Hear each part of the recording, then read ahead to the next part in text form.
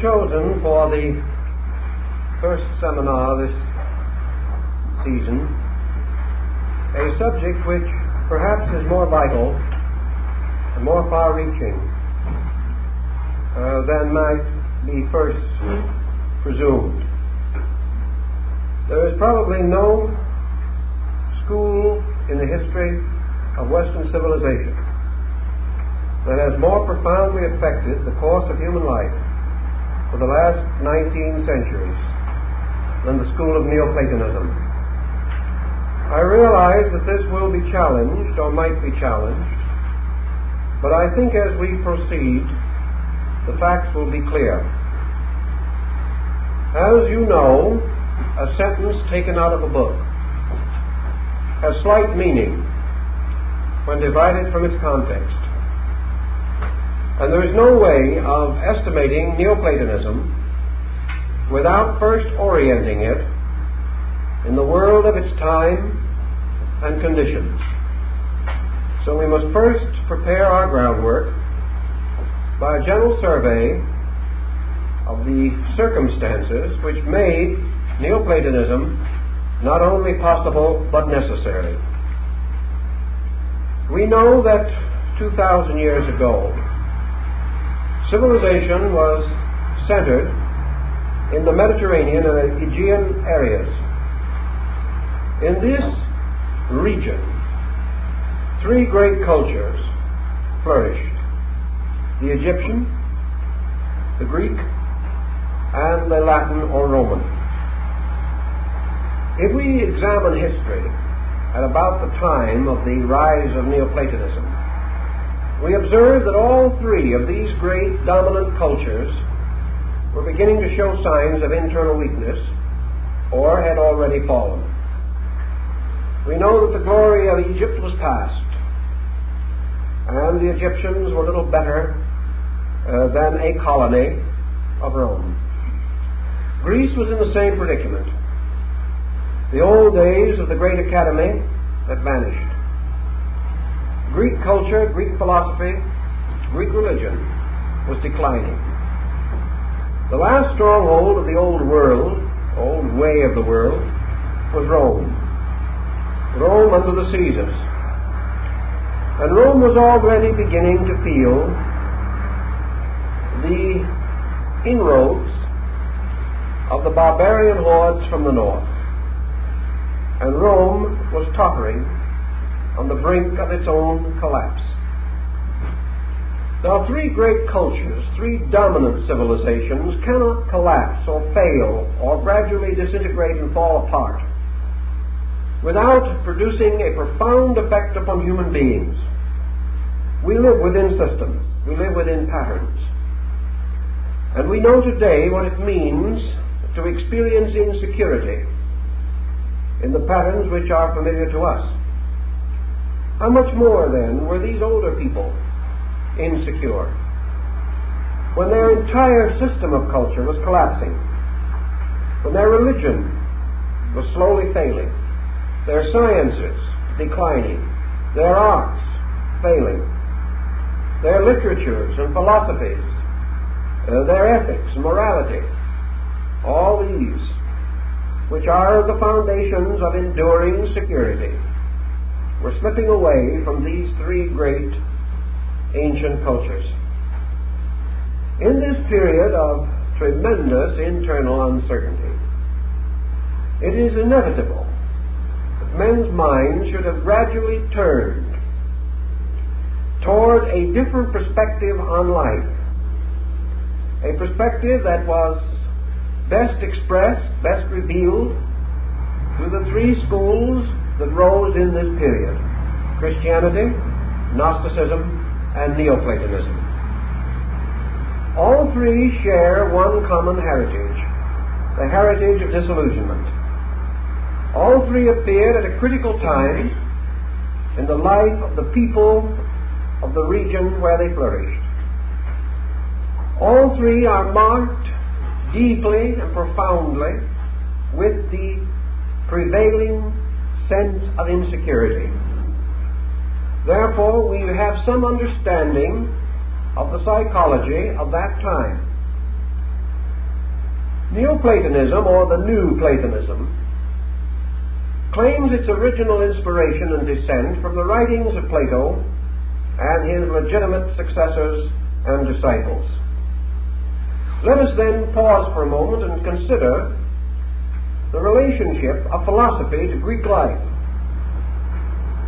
To a very great degree, philosophy had divided Greek life very strongly. Step by step, it had overthrown the power of Greek religion. The Greek was more impressed by the value of his philosophy than by the importance of the state religion. Part of this was due to such magnificent dialogues as those attributed to Socrates. Part was due to the natural instinct of philosophy in comparison to the elaborate pageantry of theology. The philosophers were mostly modest, moderate human beings. They did not believe in ostentation. They had very little time or consideration for elaborate rituals and rites, nor were they much addicted to the prevailing superstitions of their times. And although these men lived and flourished in the great golden era of paganism, sometimes called the Age of Pericles, as individuals and collectively, they never accepted or subscribed to the prevailing state theologies. They were discreet, they were respectful for the most part, sometimes not entirely so. But they felt that these systems of state religion were themselves becoming gradually encrusted with superstitions and were falling inevitably into the hands of privileged classes to be used as ways and means to further enslave and dominate the individual, and restrict his liberty and freedom and his right to think. Thus, the philosophical systems of Greece, whether they be the doctrines of Plato and Aristotle, or the more rationalistic concepts of the Stoa, all of these emphasized a reasonable, rational, natural world. Even when the deities are introduced, these deities are introduced in a rather matter-of-fact manner. They are not introduced with great solemnity, but they are accepted, interpreted, and organized and arranged to become part of a very natural, proper kind of world. A world in which, for the Greek, there was very little emphasis upon what we would term today mysticism.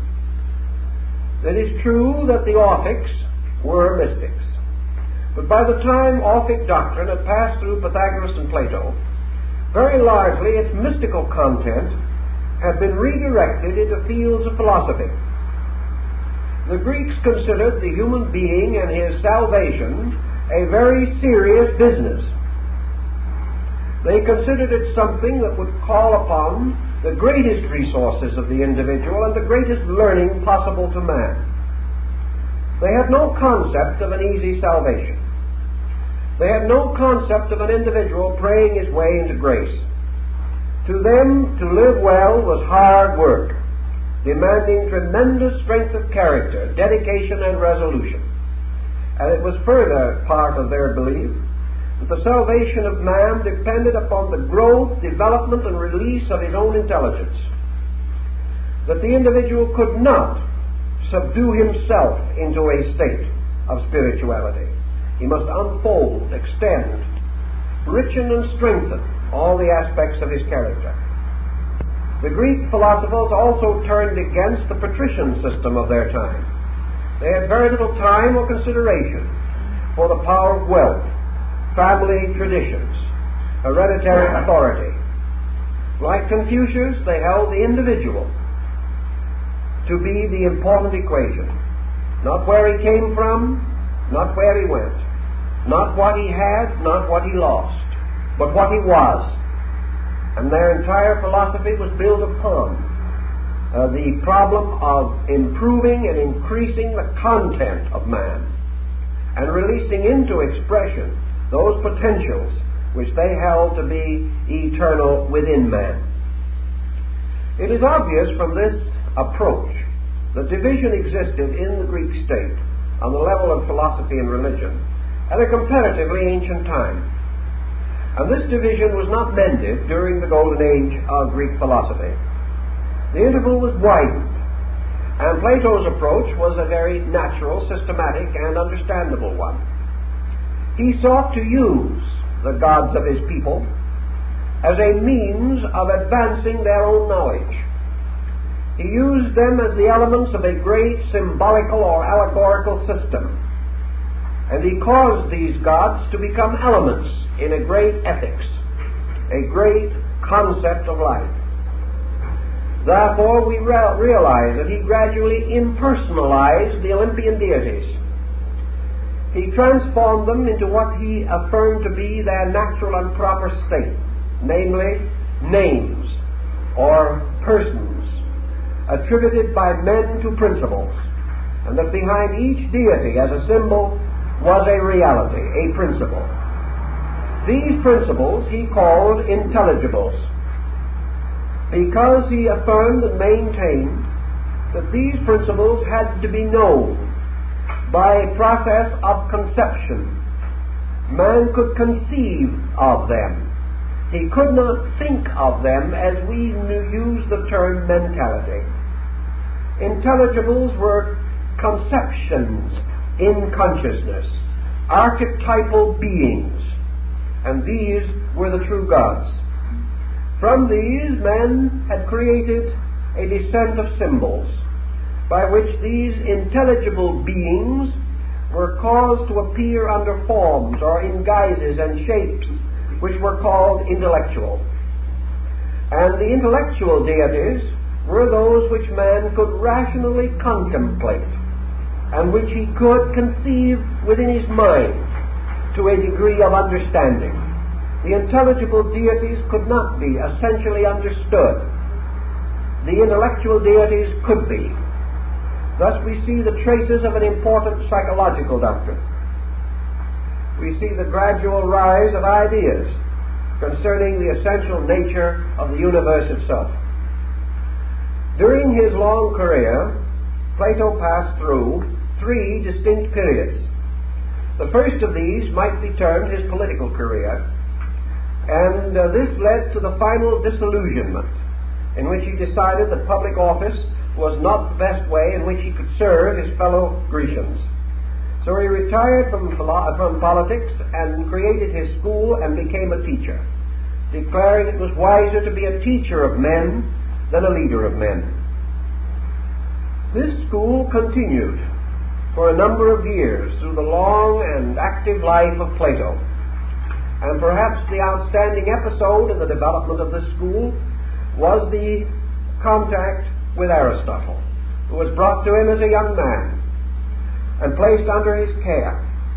Aristotle became his most critical, at the same time most brilliant disciple.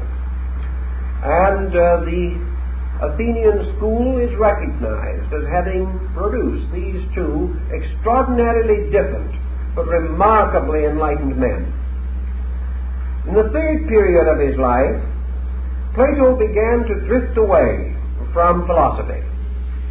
He began to drift towards the inevitable end of philosophic contemplation, namely that the individual becomes more and more aware of the great intelligibles or eternals subsisting forever in nature and in time and in eternity, would naturally contemplate them, would feel himself more and more akin to these vast principles which he had first discovered intellectually and later meditated upon intelligibly. This led toward the third part of Plato's career, which has been termed the theological. And we know that in the last years of his life, perhaps the last 10 or 15 years, he wrote extensively upon what we would term today mystical subjects. Unfortunately, so far as is known, none of these writings have survived, or if they have not been revealed or given to modern scholarship. We know, however, that it was this change in Plato which caused the division between Plato and Aristotle. and finally resulted in Plato bringing his nephew Speusippus to become the head of his school, and Aristotle departed to the cinder track to create the school which has since carried the name the Peripatetic, or walking philosophers, because they held discourse while walking on the cinder track. Aristotle was unable to accompany Plato in his vast excursion into abstraction. But we know from the general tone of his later dialogues that Plato was moving more and more toward a very reverent attitude in relation to the great principles that lie at the roots of things. Philosophy with him had borne its natural fruit. It had released his intuitive and apperceptive powers, and these drew him toward the experience of the realities about which he had reasoned and thought.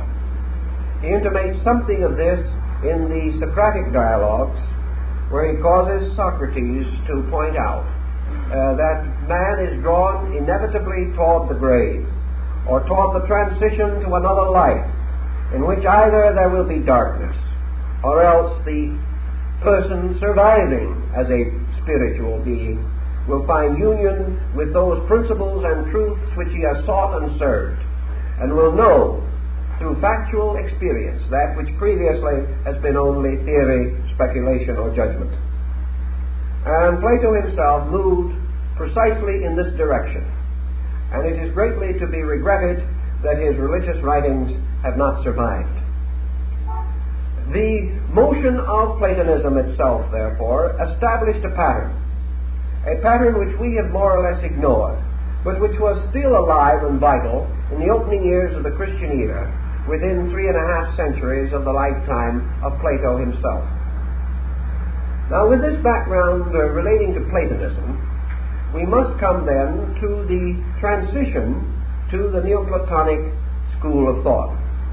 Neoplatonism was rooted in the three cultures which were passing into desuetude at that time. Neoplatonism perhaps had its original seat in Alexandria. If so, it had a secondary seat in Rome and a third in Athens. These three centers became the legs of the Neoplatonic tripod, and it was from this tripod that the oracles of this particular sect or group were pronounced. The principal leader of the Alexandrian Neoplatonists was Plotinus, although the sect is said to have been created by Ammoniusacus, a slave, a carrier of burdens, a man of no known scholastic attainments, but a great natural intuitionalist. This original foundation led gradually toward the establishment of Neoplatonism in Rome, through again the migrations of Plotinus and his establishment of a school in the Eternal City. Neoplatonism flourished in Rome and Alexandria for some time, and it was not until the early part of the 5th century that the foundations were established in Greece. This foundation, the important one, was set in motion by Proclus, who was one of the students of the older Platonic writings, also of earlier, less known Neoplatonists, and who has sometimes been referred to as the Platonic successor. Proclus was born in Constantinople, then Byzantium. He moved to Athens, where he spent most of his life in teaching. Finally, as a result of the religious differences of the time, particularly the intervention of Christianity, he was in exile for a short time in the Near East, but later returned and finally died in Athens. Proclus was a man of exceptional abilities, and he may be regarded as the last of the great lights of Neoplatonism. So we see the development of this school itself over a period of some 250 years, from Ammoniusacus and Plotinus, who were the originators or the creators of the basic concept, to Proclus of Athens, who was the last great representative, and finally to Boethius, who is sometimes called the last of the pagans. the last of the great line of philosopher-mystics who basically clung to the ancient Greco-Latin religious philosophy of life. These followers, these disciples of the old way, were gradually exterminated, and the last of the pagan academies in the Roman Empire were closed by the Emperor Justinian. So by degrees, Neoplatonism disappeared from the theater of human action. But its disappearance has sometimes been said to be the beginning of its existence. For nothing that it accomplished during the 250 years in which it flourished can compare with what it has accomplished in the 15 or more centuries since it perished. Thus we may say that the effect of the belief was vastly in excess of its temporal authority during the periods of its flourishing and survival. Now, what is the essential difference, let us say, between the teachings of Plato and the New Platonism, or Neoplatonism of Plotinus? It is a difference which is undoubtedly rooted in the points which we have previously made, namely that these civilizations had, since the time of Plato, fallen into decline, and the entire world of the learned was suffering from a profound nostalgia. The old ways, with their natural, positive statements of life, were not sufficient to meet the neurosis of dying dynasties. And the change is exemplified in the motion of the philosophic system. Neoplatonism is then primarily to be defined as a motion of Platonism toward theology. In other words, it is the rise of Platonism as a religion. Now, in Plato, we have most of the elements necessary for a theological system. Augustine of Hippo points out the weaknesses, and these weaknesses were the cause of the ultimate failure of Neoplatonism as a motion in society.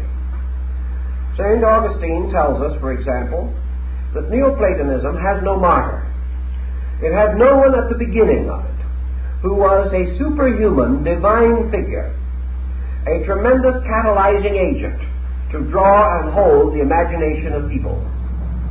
It lacked the understandable dramatic person. Plato was not suitable to fulfill this need because of his tremendously rationalistic attitude toward life, the profundity and breadth of his knowledge, and the comparative simplicity and naturalness of his way. He was not surrounded by miracles. He was not an individual who made any claims to a divine heritage. He did not advance himself as in any way the peculiar mouthpiece of deity or of truth. He was simply what he claimed to be, a philosopher, a truth seeker.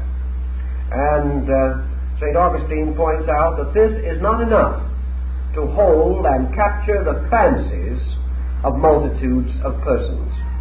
The second thing that, according to Augustine, was deficient in Neoplatonism was a simple and natural program for the achievement of salvation. The process of Platonic improvement, the individual bestowing all of his energies, concentrating all of his resources upon the tremendous substance of the search for reality, a search in which the student had to give all, as St. Augustine said, could not and would not hold popular belief. Because popular belief does not want to sacrifice. It does not want to give up. It wants to have and be saved at the same time. It wants to keep its faults and have these forgiven. And there was nothing in Platonism to substantiate this concept. The third point that St. Augustine brought to bear upon the subject was that in all and in substance, the doctrines of Neoplatonism were not understandable by those who had not devoted many years to scholarship, that the terms and thoughts were too abstract to gain any large popular following. For these reasons, Augustine correctly predicted that the sect as a sect could not survive, that it could not produce from itself a permanent, enduring church or an institution which could win and hold the imagination of generations then unborn. Augustine himself had many very complimentary things to say about Neoplatonism, and even when he claimed to have separated from it, all of his writings are dominated by it. And one authority has stated not long ago that it is impossible to detect the belief of the author of a book, whether he be a Neoplatonist or a Christian, unless he makes specific reference to Christ. Otherwise, the works are so similar, so comparatively identical, that it is impossible with certainty to distinguish which sect the author belonged to. This perhaps is even more complicated by the fact that many of the thinkers of that time belonged to both sects and considered it in no way heretical or unreasonable. The Bishop Synesius of Alexandria accepted ordination as a bishop in the Christian church under the condition and proviso that he could remain a Platonic philosopher in his private life. And the church accepted and ordained him. So we have this interesting situation arising at the beginning of this belief, this sect. Now, with this general representation of the difficulties, let us take a little time to examine some of the essential doctrines of Neoplatonism, particularly the compilation that was prepared by Proclus in Athens in the 5th century, and which survives to us as the books of Proclus on the theology of Plato. These books are no longer, as we say, known to exist, but it is possible that Proclus had access to manuscripts that have since been destroyed or have been buried or hidden where they have not been refound. But in any event, Proclus appears to have known or have made a very shrewd estimation of the dominant religious convictions of Plato during the closing years of his life. Now, we remember also that this work of Proclus was one of the last of the Neoplatonic works. Therefore, it represents the school in the closing cycle of its own brief but very spectacular existence. Deriving, however, much from Plotinus and other legitimate members of the Neoplatonic community, Proclus unfolds what he regards as the true key to the Greek theology. He roots it, of course, in the mythology and in the religious beliefs of the ancient Greeks. But he follows first Plato and then Plotinus in gradually reducing the essential elements of this mythology to a scientific system, to a philosophical pattern of conceivable principles. The first thing, then, we must approach is the combined view of Proclus, Plato, and Plotinus on the essential nature of being. In that, all else suspends from this essential concept. In this way, of course, Plato differs strongly from Aristotle.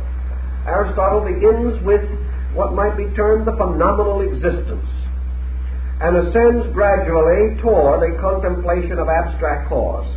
Plato and the Neoplatonists begin with a positing of a conceivable abstract under the general concept of this intelligible being, a being beyond mind. Now, this simple statement perhaps is the most important statement in all of Neoplatonism: the existence of a being beyond mind. Now, this was perhaps also the first break between Neoplatonism and the teaching of Plato. That is, that part of the teaching which we now know.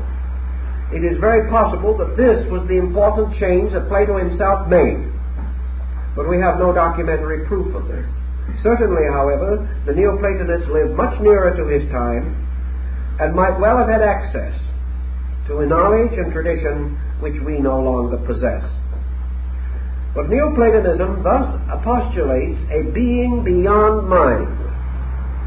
Being beyond mind implies not only that it is beyond the mind of man, but that this being itself exists in a state superior to mind.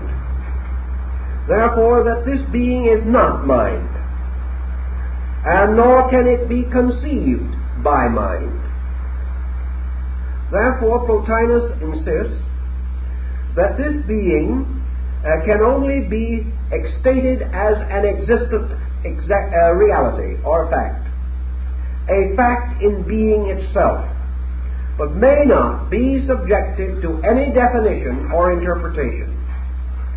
That this being subsists forever in itself, of itself, and by itself.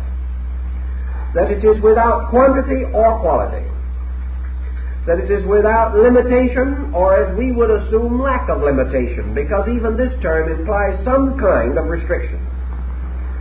It is neither extreme of one or the other, plus or minus, but remains forever totally enclosing within its own eternity the concepts of both plus and minus. Therefore, it is being capable of being conceived as containing both being and not being, and yet now in no way being deficient in any of its own parts, because it is beyond mind, because its primary nature is not mental. The Neoplatonists affirm that the universe is not primarily a rational sphere. Now, this becomes exceedingly important as we study this system. This caused a tremendous hue and cry against Neoplatonism, a hue and cry which has continued all the way down to 19th century England and early 20th century America. It has been affirmed that by this concept Neoplatonism attacks science, even the sciences of the Greeks, that also Neoplatonism attacked philosophy because of its primary statement that reality is beyond mind. Now, all your sciences are seeking for truth, and truth is a term to cover at least the concept of reality. Science is completely frustrated if truth is beyond mind. Philosophy is frustrated because if philosophy is the instrument of reason and truth is beyond mind, then reason cannot attain to truth. This is in itself apparently a simple point, but it becomes pivotal, and a great deal of other thinking is suspended from it. The Socratic school, and to a degree Plato, had created a triad, the one, the beautiful, and the good, to explain the nature of deity. Neoplatonism accepts the possibility of the term the good as being negatively applicable to being, not as a definition, but merely as a convenient term for interchange between persons discussing such a subject. But they maintained that being transcends virtue to the same degree that it transcends mind. Therefore, that being per se transcends, period. Therefore, it cannot relate to, be similar to, or identical with anything less than itself. This procedure of thinking isolates the supreme being factor at the root of existence. It causes this root to exist in a pure state, unqualified and unconditioned, by even such terms as spiritual and mystical. It further points out that all attempt on the part of man to approach the nature of infinite being must to a large degree fail, for the reason that man has no attributes available to him as a conditioned creature by which he can actually apperceive the total nature of unconditioned and unlimited existence. Time and eternity fall into the abyss together. Spirit and matter as opposites fade into something superior to themselves.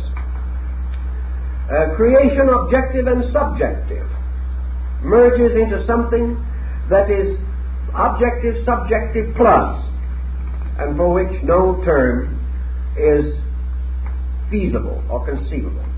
Even the Chaldean statement of the thrice deep darkness at the root of life is not sufficient, because the Neoplatonists affirm definitely that being is not darkness, nor is being light. Therefore, it cannot be described in terms of light or dark. It cannot be determined in terms of sound or silence. It is simply, utterly, inconceivably transcendent. And because it is totally unconditioned, and because it possesses within itself no intellectual nature intrinsic to its own existence, it is, as they say, the infinite cause of infinites. And no being, no creature, no manifestation can any more circumscribe the potential of being than he can plumb the depths of being. Therefore, in a sense, the concept, with being all things are possible, comes to have meaning. All things implying not all known things, but all things known and unknown plus. And little by little, the concept of deity is elevated to such a complete abstraction that, as Augustine pointed out, the mind of man, in his own limited way, not only cannot follow the thinking, but cannot visualize the end of the quest. He cannot conceive either of peace or motion, of rest or infinity, of immortality or mortality. All of these things disappear into an infinite mystery, a mystery that is totality. And this totality is very reminiscent of the most abstract concepts of Brahmanic theology, in which Brahm, the infinite, the unconditioned, becomes known only by its productions, but remains itself forever, the invisible root, the unknown cause of all causation. Now, obviously, this concept in itself challenged not only Greek theology, but Egyptian and Roman. It further challenged Christian theology, because it stood with such a tremendous state of complete aloofness that it found very little immediate association with the beliefs of other groups. Yet it may well be that in this concept, Plotinus, Iamblichus, Porphyry, Sallust, were close to some abstract formula derived from Plato. Now, in the Neoplatonic system, it is from this inevitable intelligible that exists only as a conjectural or conceptual entity that the universe emerges. Now, we must pause with these persons for a moment before we go further, because there is another fine point that we have to try and clarify. And obviously, in a brief survey such as we can make, we're not going to be able to clarify all of these points adequately. We can only touch upon them and hope that the picture leads to a constructive general summation of the subject. These Neoplatonists were concerned undoubtedly with the nature, the essential nature of this unknowable. And we find them breaking somewhat within themselves into two groups relating to this particular mystery. One group assumed that the conceptual or intelligible being had a total and complete existence, eternal and forever, in the vastness of the universe itself. The second group had already begun to isolate a psychological concept, namely that total being as a concept exists only within man. Therefore we have two systems. One, that man exists within total being, which is the reality. The other, that the total being exists only in man and is therefore a conceptual creature or being, which can be eternally affirmed, but only exists because of the conceptual power of man himself. This could break, and did break, to form two great systems that are still fighting in the world today. But they were aware of this possible interpretation and did everything they could to clarify their original meaning. In the Neoplatonic system, this eternal, unconditioned existence, by its own inevitables, produces from itself that which is inferior to itself. And this emanation, or perhaps more completely and correctly, this power that oozed from it, that descended out of its own nature simultaneously from all of its parts, the Neoplatonists called nous. And this was the world mind. Now the world mind had, by virtue of its own nature, a complete and entire dependence upon being. Being, on the other hand, had no actual dependence upon mind. Mind was a condition. And in order for being to assume mind, being must first deny itself. Now we get very close to Buddhism, where intellect or mind itself is the first illusion. For it is the first restriction or limitation of that which is in itself eternal and inevitable. Pythagoras referred to mind as the second power, or the power at the root of division. And according to the Neoplatonists, being, having cause to emanate from its own nature, nous, or mind, became captured or held within the net of the vast extent of its own mental or intellectual powers. Thus the conceptual power gave birth to thought. And thought was a product of conception. And the conception is superior to the thought. Therefore there exists a faculty of conception in man's consciousness, which is a creating power superior to mind. This all becomes a little difficult, but it will clear, as somewhat at least, as we proceed. Nous, or the world mind, is also identical in its essential substance with the world soul. Why did the Neoplatonists conceive the mind and the soul to be identical? In this, almost anticipating modern psychology. They replied, it is identical because mind is the inevitable root of reflection. It is the inevitable ordinator of conduct, the perpetuator of records, the distinguisher of parts, and therefore is essentially the power by which man can reflect upon his own conduct, whereby man therefore becomes capable of the concept of good and evil, the concept of life and death, the concept of beginning and end. these things, all being conceptual within man, inevitably result in the arising in man himself of the compound of his energies and their testimonies, or things done and their consequences. And from this chemistry or alchemy therefore arises the soul power. And the soul power in man is of its own substance and nature identical with the world soul. And the soul in its turn creates from itself, by the extensions of its own energies, what we call the body.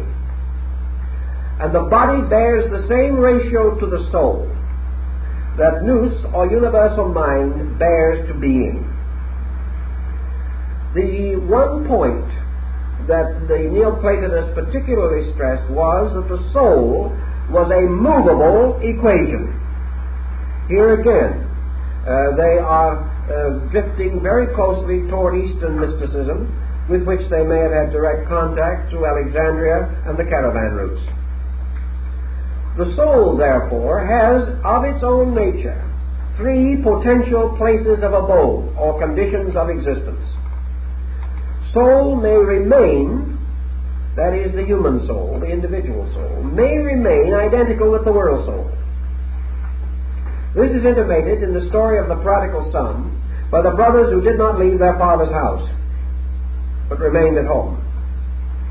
The soul may become identical with itself. That is, the individual soul may individualize, becoming therefore a living soul, having a separate existence. To borrow a line from Faust, twixt heaven and earth, dominion wielding. In other words, it may exist in a state of suspension between the world soul and the body below which it has engendered. Or the soul, the human soul, may verge toward body, become immersed in it, and as a result of that, lose its own identity by being submerged in or absorbed by the mystery of matter. This is the burden of the great Gnostic hymn, the hymn of the robe of glory, which is a variation again upon the theme of the prodigal son. And this in turn is another variation upon the great theme of the wanderings of Odysseus. In any event, the soul, therefore, may remain with the world soul, or it may become a separate being, having its own existence, or it may sacrifice its own natural existence and become absorbed in matter. The last in the story of Narcissus, who, seeing his reflection in the water, plunged into the pool to embrace his own reflection and was drowned. This would be the descent of the soul into body.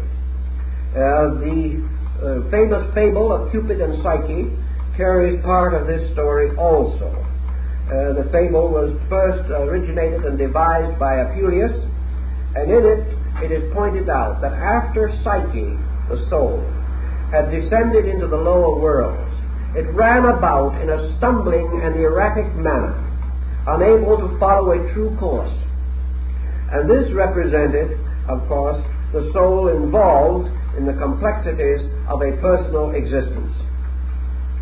Now here we have something also that we do not have in the older writings of Plato, or in most of the teachings of that time, and namely the gradual emergence of the concept of the human soul, not merely as a part of a compound, the soul no longer being merely the rational part of man, but now beginning to take on its own true psychic content, and to have a sympathetic relationship with body below and with universal soul above. The adventures of soul in Neoplatonism definitely indicate their belief that what we call man's soul life is really the enrichment of the soul potency by means of experiences either derived from the world or derived from the soul of the world. Those derived from the world are called experience. Those derived from the soul of the world are called intuition or apperception. The individual soul, therefore, has an internal contact with a superior source and an external contact with an inferior body. Through both of these contacts, energies flow into the soul. And in the ascent of man from a material to a regenerated condition, the Neoplatonists therefore taught that first the soul must be made comfortable in the body.